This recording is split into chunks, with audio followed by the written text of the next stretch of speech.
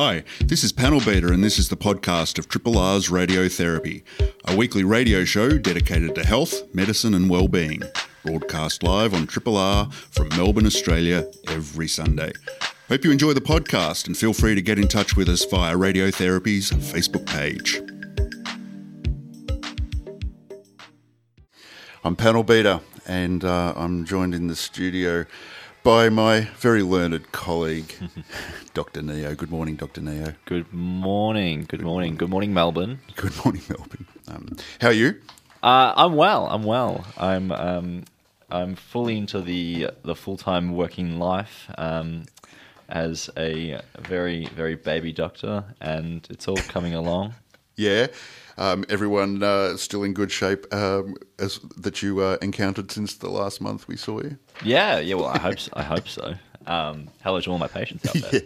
Yeah. No, it's been very good. It's been a very steep learning curve over the past few months, and all of your expectations get thrown out the window and replaced with new expectations. And as you move through the year, it's all quite dynamic and it's been quite fun though. Yeah, that's good to hear. Which has been good. How routine are your days at the moment? Oh, very routine. You get into quite a strict pattern, which is nice, and you get to try and expect what you'd go through on a day-to-day basis, but there's always a few curveballs in there, as you'd expect. Yeah, really. Sick and deteriorating patients, or things that get different bosses that like different things different ways. Sure. Are you getting much grief? I mean, we being those of us who haven't gone through what you're going through, we hear horror stories about what it's like to be a young doctor, and things ranging from just the long hours and just the general stress of being a young doctor through to things like bullying and intimidation and, the old guard trying to, keep you on your toes. Are you experiencing all of that? Look, it's from what I understand, the conditions currently are probably the best that they've ever been. So I can't really complain. Yeah. As you'd expect with any job, there's a lot of different stresses and different environmental issues that play in the day-to-day practice, and I have been very lucky to experience very limited bullying or harassment, but I think that comes from a privileged position as well. I am what the old guard expect of a doctor. I am a white male. I see what you're saying. So I don't think I can speak that well to everyone's experience of what it is to be a doctor in the modern day. Yeah, fair call and a good point.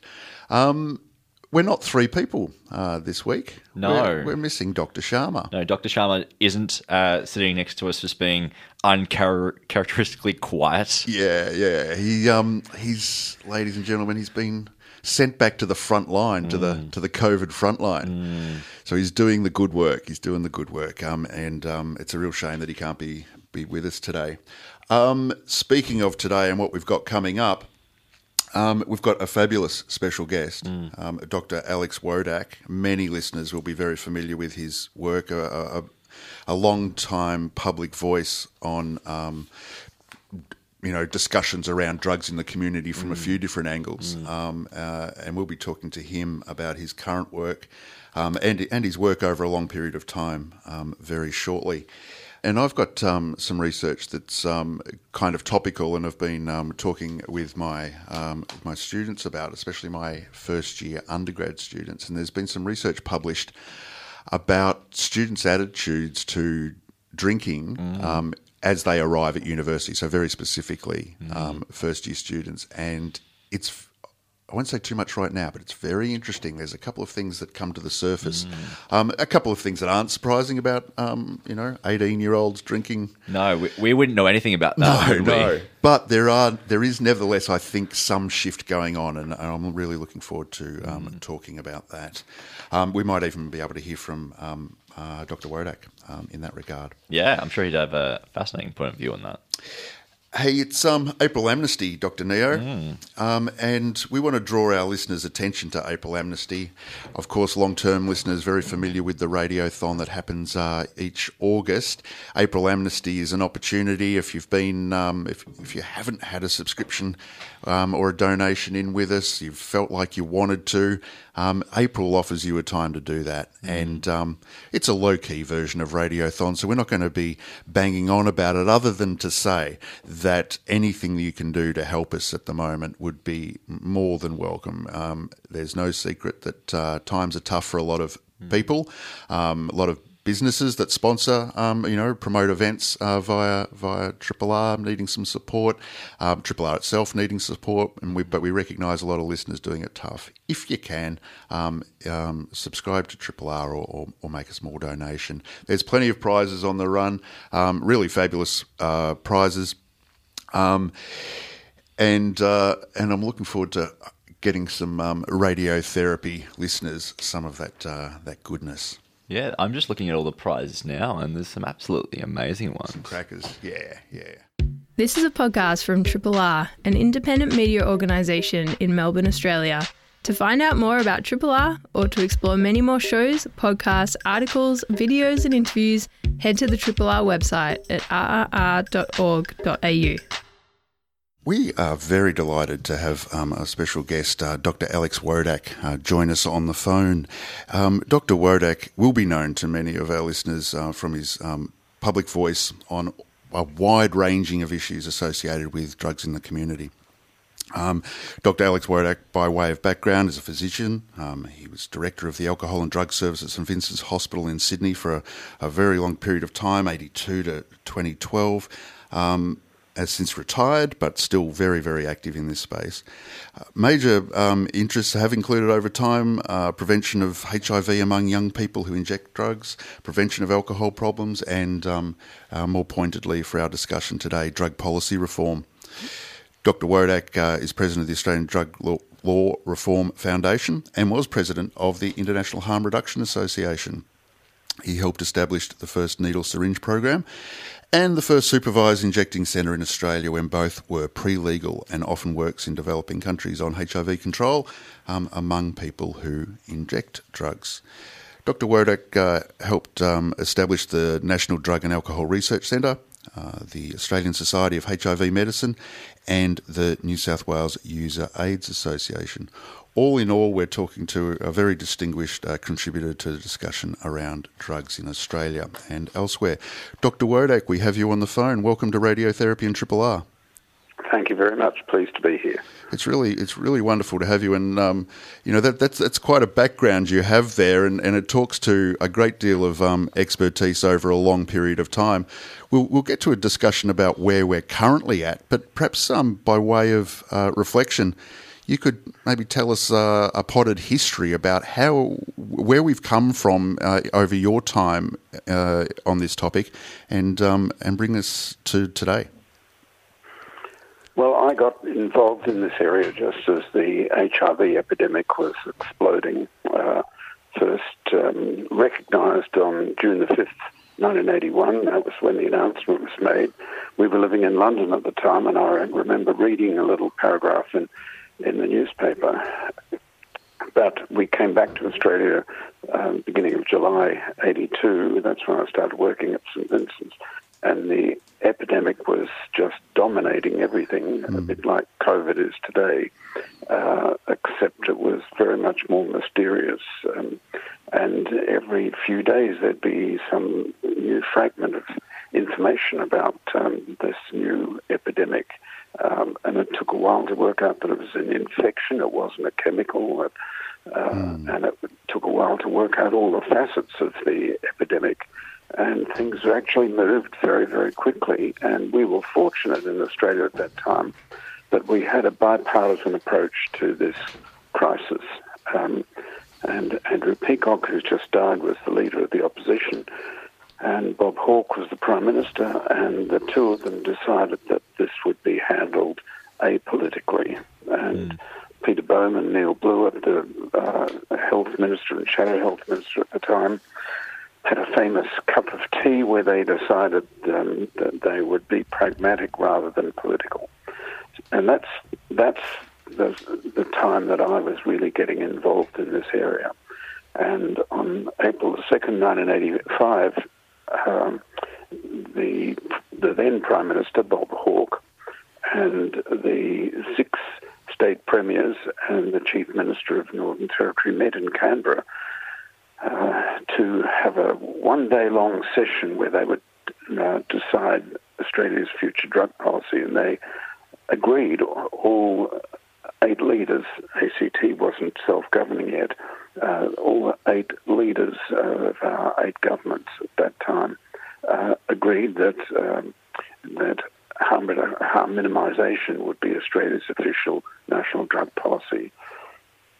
And that was enormously helpful for the work that I was starting to do. There was tremendous resistance to methadone programs, to needle syringe programs, later to drug consumption rooms like the Medically Supervised Injecting Centre in King's Cross and later one in North Richmond, Melbourne. Dr. Wodak, just if I could just capture that moment for a second. So the concept of harm minimisation came to fruition there at that point. In other words, was there a vacuum in terms of the public discussion or the policy discussion at that time? Otherwise? Well, the policy discussion had been dominated in Australia for almost 100 years by the idea that if there was a drug you didn't like, you prohibited it. Right. We forget that we had alcohol prohibition in Australia for over a century. Yeah. It was only applied to First Nation people from the 1860s to the 1970s, believe it or not. But that was seen as a big problem, so the solution was ban it. And of course that solution was even worse than the terrible arrangements that we've got today where alcohol is such a problem amongst many First Nation communities in Australia as it is in First Nations people in many other countries. So that's how we dealt with things. It was taking a sledgehammer and if you've got a hammer in your hand, everything looks like a nail. So that's what we did. Problem cropped up, we would ban it. And most of those prohibitions really didn't work. And it's taken a long time to come around to the idea that it's much better for everyone if we nudge people from high risk to low risk behaviours. And we still today have this tremendous battle between the prohibitionists and the pragmatic harm reduction people over vaping. For our arguably our biggest drug problem, which is tobacco. Right. So, correct me if I'm wrong on the timeline, Dr. Wodak, but this would have been a particularly novel idea at the time, this harm minimisation strategy, when countries like the US were in full swing with the war on drugs. What was the general public sentiment towards harm minimisation versus absolute criminalisation of these activities? Yes, Australia was way ahead of most other countries at that time in the early 1980s in taking a pragmatic approach. And the then Prime Minister, Bob Hawke, needed a lot of persuading. He, because of his personal history and family history, was inclined to regard legal drugs and illegal drugs as very different. And he got rolled in cabinet, apparently, on that issue. It was decided that Australia's approach to drugs would include all mood-altering drugs, not just the illegal ones. Mm-hmm. So the Prime Minister lost that battle, and rightly so, to lose that battle. So yes, Australia was at that time a leader, and we've now become, unfortunately, a laggard. And that's happened a lot. Countries move backwards and forwards between acceptance and rejection of harm reduction and drug law reform. And at the moment, we've had this momentous development in the United States this month where the Biden administration has officially embraced harm reduction. That was a phrase that leading politicians of the United States couldn't even mouth those words, harm reduction. They had all sorts of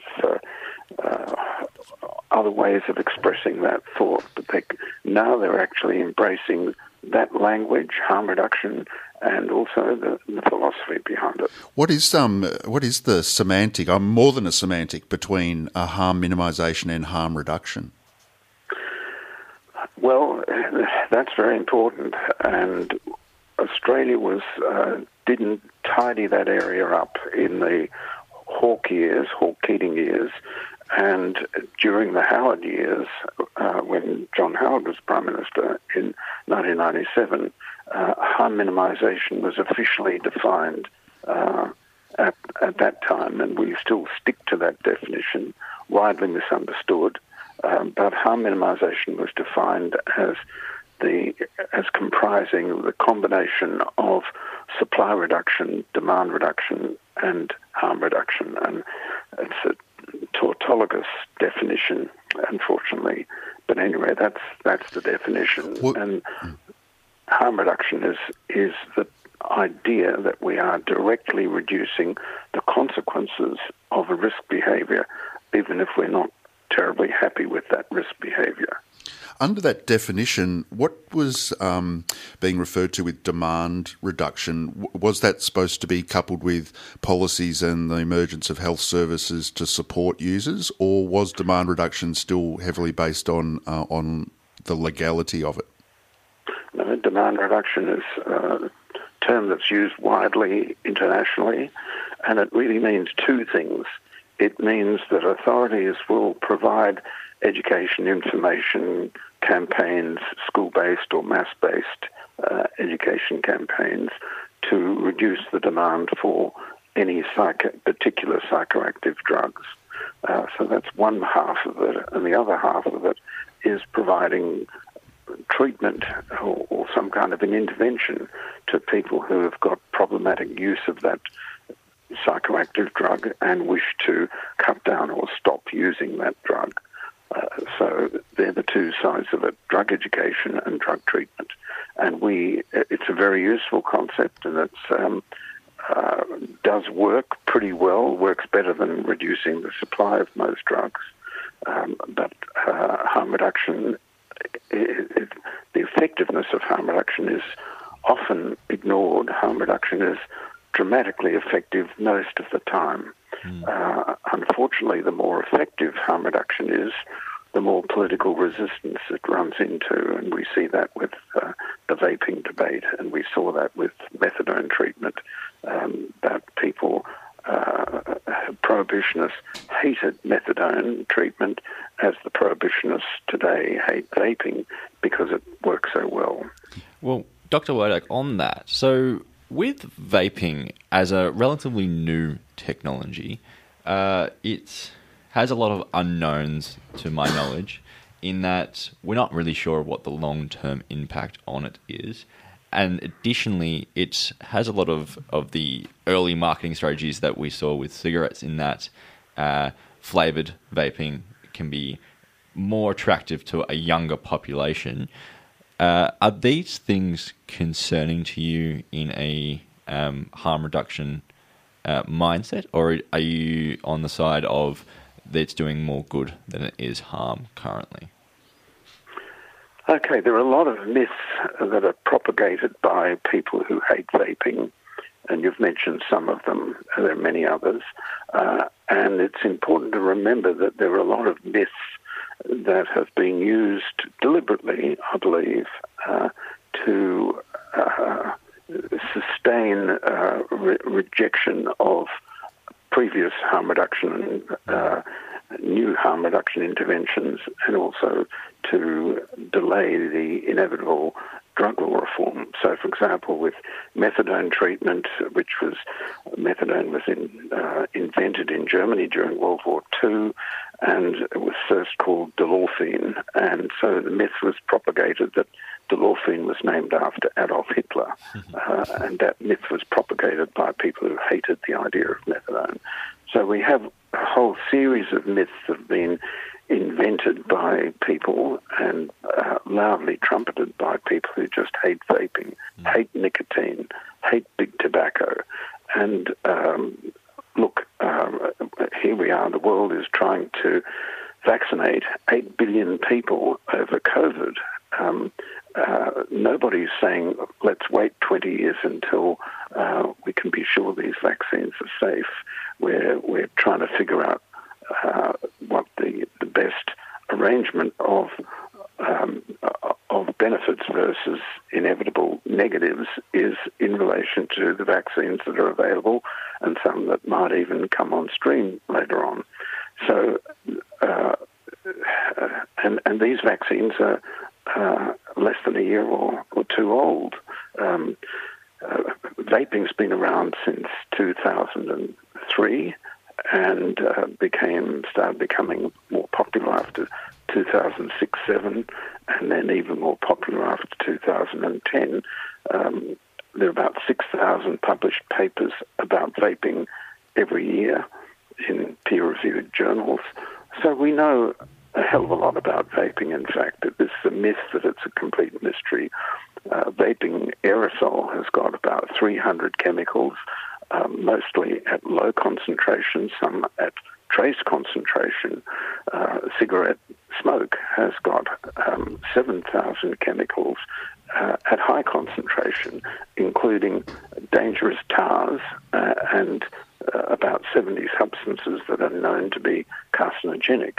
So it's nonsense to even pretend that that the two are equally dangerous.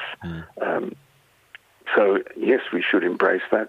21,000 smoking-related deaths a year in Australia, 7 to 8 million smoking-related deaths worldwide every year. It's our number one public health problem, and at the moment, of course, the most urgent problem is dealing with the COVID epidemic. But soon, let's hope, the COVID epidemic will be behind us, and we'll be trying to prepare for the next pandemic. But smoking will again become the number one public health priority. Dr. Wodak, I wonder if we can address some of the common claims that those who are resistant to change might make. And, I guess the number one is that any effort to, reduce harm is actually a proxy for encouraging use. What do we say to people who come at the issue that way? Look, that issue is raised in every argument. So in the Vietnam War, people who, like me, said the Vietnam War was wrong and was unwinnable, we were accused of being agents for the Viet Cong and for the North Vietnamese government. That happens all the time. So when people criticized the Iraq War, they were assumed to be supporters of Saddam Hussein. That's what happens in every debate. It's a standard rhetorical trick. But look, when you look at this for a moment, step back from the hurly-burly and people like me getting accused of being shills for big tobacco, how ridiculous that is. Yeah. Because really, it's like accusing Elon Musk behind the tremendous development of electric vehicles in the United States. It's like accusing him of being a shill for Big Aramco or Big Shell or Big BP. It's so nonsensical. A lot of the arguments that the vaping haters put up are really ludicrous. They don't stand up to any scrutiny. They're in Australia, which is the most hostile of all the high-income countries to vaping and to tobacco harm reduction. We are different from all the other high-income countries. We're the only high-income country that demands a prescription for the nicotine liquid used in vaping. All the other countries have more practical arrangements. So I see the vaping debate in Australia as following the same methadone debate, needle syringe program debate, the drug consumption room debate, all these debates are very, very similar. And in the end, we had some tough battles, but in the end, harm reduction won almost every one of those battles, not just in Australia, but also worldwide. We didn't win them all, but we won most of them. What's different about the debate with vaping is that not only is it a debate about harm reduction, it's also a debate about disruptive innovation. Right. So that is the people who make Nokia phones or BlackBerry phones are trying to tell us that their product is superior to smartphones, the Apple and Android phones. And, of course, we know what happened in that battle, and we know what's going to happen in the battle between vaping and other tobacco harm reduction options and the traditional combustible cigarette. Listeners, you're on Radiotherapy with myself, Panel Beater, and Dr. Neo, and we're talking with Dr. Alex Wodak about a wide range of issues relating to drug policy and reform in Australia. You were mentioning the various debates there a moment ago, Dr. Wodak, and one that is one of those debates that I deal a lot with my students is pill testing, MDMA. Pill testing, whether that be at festivals or some other kind of event. And just by the way, you do happen to be on our curriculum, and students have assignments due this weekend, of which you're part of the reading material. I just wonder, where are we at with pill testing? I think the last major flurry of attention was from New South Wales and Berejiklian, is that right? Look, we're very behind in that debate compared to other countries, and once again New Zealand has adopted a very sensible approach much earlier than Australia, as they did with marriage equality, as they've done on First Nation issues, as they've done on many other issues. Unfortunately for Australia, good for New Zealand.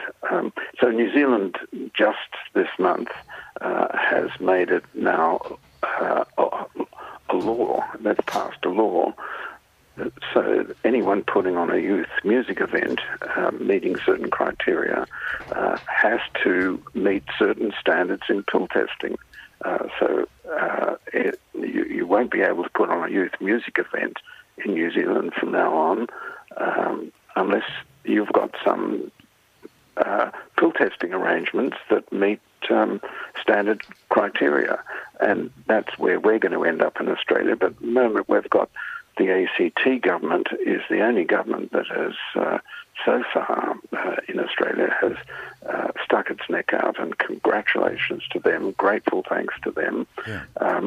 And sooner or later all the others will succumb, and the academic debate, the intellectual debate over pill testing is over. It's been over for a long time, and that's an important development, but it's the political debate that really matters. And at the moment, the naysayers have thwarted the inevitable acceptance so far of pill testing in Australia. It's going to happen. It's a when question, not a whether question. Right. I guess that leads on quite well to my final point, Dr. Wodak, in that I'd like to get your thoughts on decriminalisation of drug use versus the active legalisation of drug use, such as what we're seeing in the US and Europe. And specifically, is there a difference between legalisation of drugs such as marijuana versus legalisation of something such as methamphetamine? Well, the worst form of decriminalisation is still better than the best form of prohibition.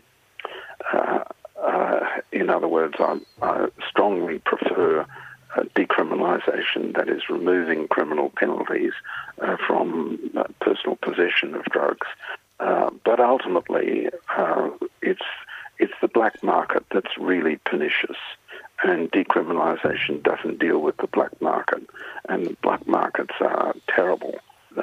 we're never going to get rid of them completely, but reducing the size of the black market is very important, and that can really only be done by undermining it with a legal market, a legal regulated market, in other words, legalisation. And we should start with the easier drugs like cannabis and work our way around to the more difficult drugs like you mentioned methamphetamine. And we probably will need to have at least one representative of the major drug classes available for legal retail sale, but in a regulated fashion, not by the black market, and undermine the black market. We still have a black market for tobacco and cigarettes in Australia, quite a vigorous market. Some people say that's 20% of the total market. Wow. So we still have that with cigarettes, which means to me that we're never going to get rid of the illegal market for heroin, cocaine, etc. But downsizing that black market should be the aim, and there'll be a balance to try and find a kind of Goldilocks position, not too hot, not too cold, where we are balancing the legal market against the illegal market and trying to get the legal market to take over as much of the demand as we can. Never quite reaching the point where we take over all that demand, unfortunately. In terms of cannabis, though, over half a century of trying to eradicate domestic production, domestic cultivation has clearly been an expensive failure, and we have to accept that domestic cultivation will continue indefinitely. But if a viable, attractive, affordable, high-quality legal product is available that is regulated, many people, if not most, will prefer the legal regulated product that they don't have to bother producing themselves than fiddling around with their own cultivation. So I think we can nudge the market towards the legal regulated market. And that's where we should be going. It's clear that prohibition, by and large, has failed. There have been a few successes, not many, but we should move, and we should move as fast as we can, but we have to recognise that in politics, incremental change, multiple incremental changes are much more common than a few heroic leaps. And we see that clinically as well, that when you're dealing with people, it's much better to break behaviour change down into small quantities and get people to make those small jumps, so baby steps rather than huge heroic leaps. So, Dr. Wodak, we're shortly going to have to come to a close, but perhaps you've left us with a little bit of a teaser that you can wrap our head around, and that is where we are in the current climate. I wonder what your reading is on, say, the low-hanging fruit policy area of cannabis in relation to its potential for becoming, even part of an election agenda for anyone. Are we anywhere near that? Yes, we are. We're very close to that. Mexico will this month legalise cannabis, recreational cannabis. Canada did that in 2018, and 17 of the 50 states of the US have done that. And this is repeating the history of what happened with alcohol prohibition in the 1920s, and when Mexico and Canada kept alcohol legal and the United States prohibited alcohol in 1920, and the legal alcohol in the neighbouring countries pushed the United States to accept the inevitable. And when the US adopts legal cannabis nationally, then I think we'll see exactly what happened with marriage equality, where when the Netherlands accepted marriage equality in 2001, then suddenly it unleashed a whole string of other countries. Now 30 countries in the world, including Australia, have legalised marriage equality, and we'll see the same sort of thing. So it's a trickle at first and then a flood, and we'll see that with drug law reform as well. Well, that is indeed an optimistic outlook that I like to hear, and I think many of our listeners will hear, because as you've pointed out, the intellectual debate, when you look at the science, so to speak, about these sorts of things is already well established. It's now the I guess the sentiment of the electorate that's got to shift and get the political will to take leadership on it. Look, in the 2019 National Drug Strategy Household Survey, for the first time ever, supporters of legalising cannabis, 41%, outnumbered opponents, 37%. So that change has already happened, and you'll see that support will start to accelerate in recent years, as it did in the United States. 12% supported legalisation of marijuana, as they call it, in the Gallup poll, 1969. It's up to 68% in 2020 in the United States now, support legalisation of marijuana. We'll see the same thing happen here, that there'll be as the younger generations start replacing the older generations more and more, we'll see support for cannabis law reform accelerate, and then pill testing and many other things will be swept along in the rush. Well, good news all round from my perspective, at least. Anyway, Dr. Alex Wodak, it's been wonderful having you here on Triple R and Pleasure. Radiotherapy. You've taken us through quite a range of issues, and we very much appreciate it. Pleasure. Thank you very much. Thank you. Have a good day. Bye. Bye. We've been speaking with Dr. Alex Wodak about all things drug policy reform and impact on society. That was really wonderful, wasn't it, Dr. Nao? Yeah, it was a very enlightening conversation, and a few particularly good quotes from Dr. Wodak, including the worst form of decriminalisation is better than the best form of prohibition. Yeah. Nice takeaway. Yeah. Nice takeaway. This is a podcast from Triple R, an independent media organisation in Melbourne, Australia. Triple R is listener-supported radio and receives no direct government funding. If you would like to financially support Triple R by donating or becoming a subscriber, hit up the Triple R website to find out how.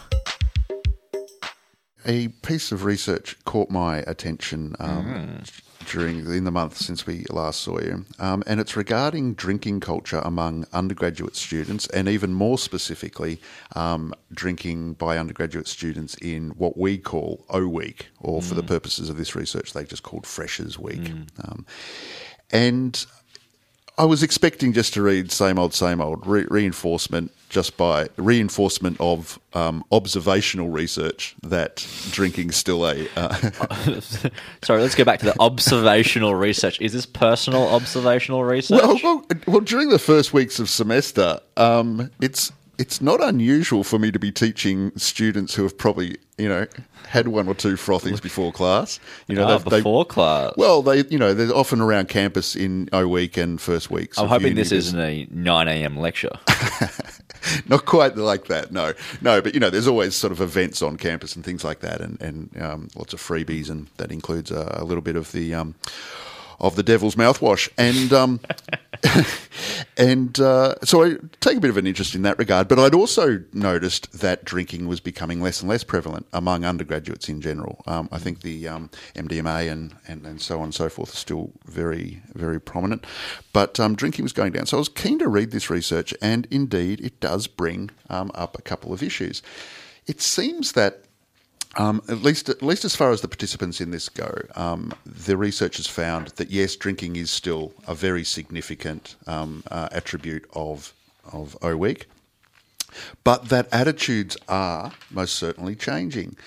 And the students, by way of introduction, it was a relatively small study, but and it's qualitative. So the researchers were interviewing students. They basically established what they're calling the two dilemmas. The first dilemma being that students face. The first dilemma was wanting to drink less, but being concerned about social ramifications, and the second, wanting to cut down, but worrying about social confidence and missing out on fun.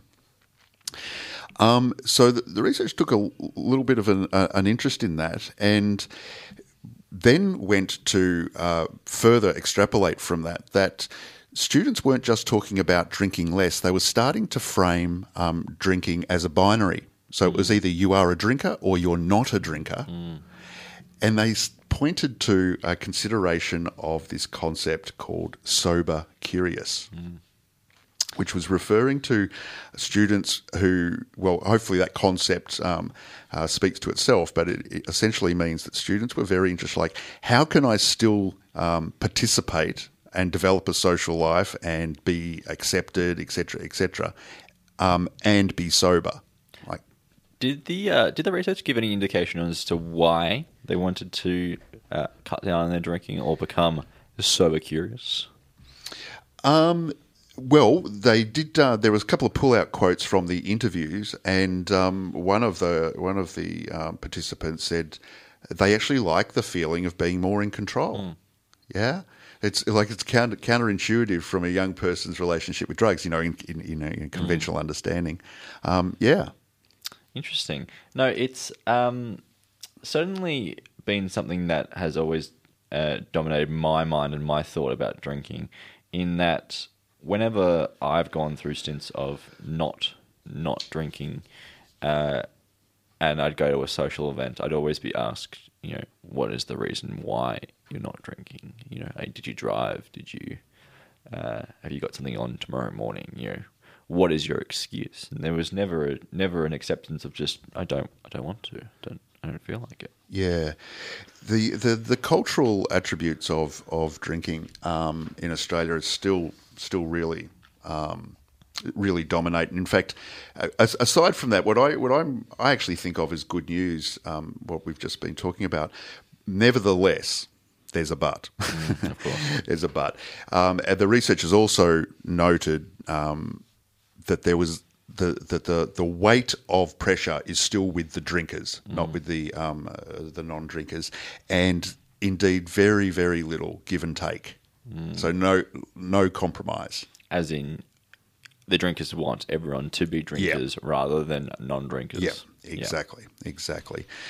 So that's perhaps a little unsettling.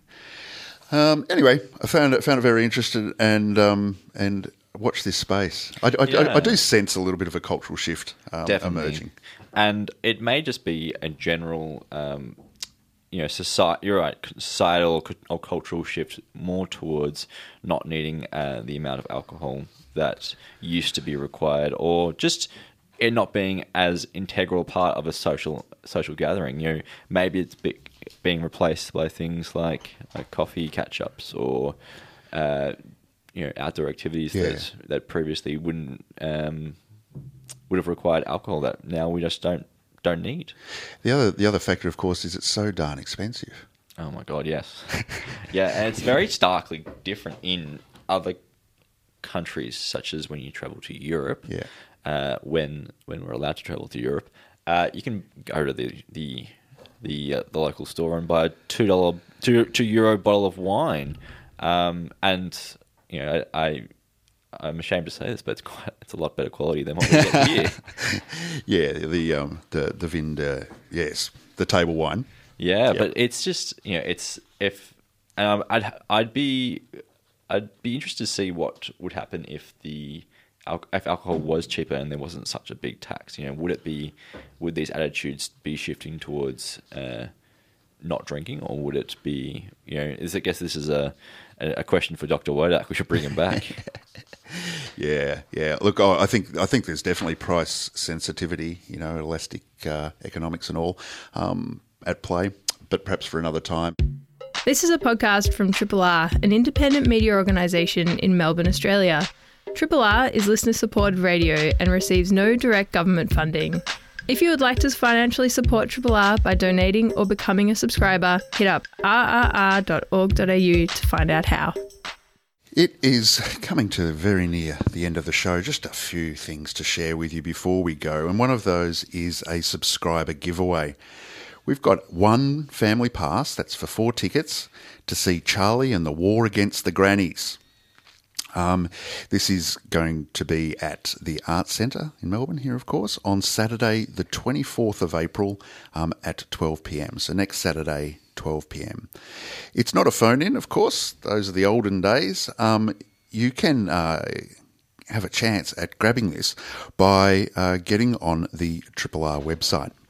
This is for Charlie and the War Against the Granny, Saturday 24th of April, 12pm performance. You may know Alan Bro from Spicks and Specs, and this is his stage show version of the book that he's written. It's a rampaging musical comedy, largely for kids 5 years and up. There's original songs from Kit Warhurst, stunning shadow puppetry, and laughs for the whole family.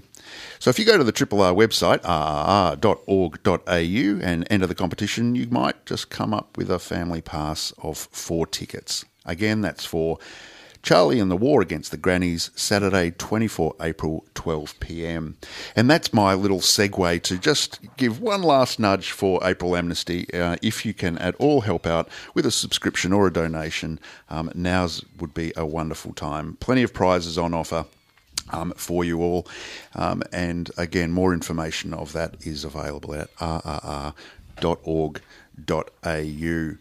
Have I missed anything, Dr. Neo? No, but I'm just looking at these prizes, and my God. So there's prizes to like places like Northside Records, which do incredible vinyl, or Gravity Espresso for a home brewing kit, or even Grand Ridge Brewery for some of their craft beer and cider. It's just like, I kind of want to cancel my membership and resubscribe. Do both.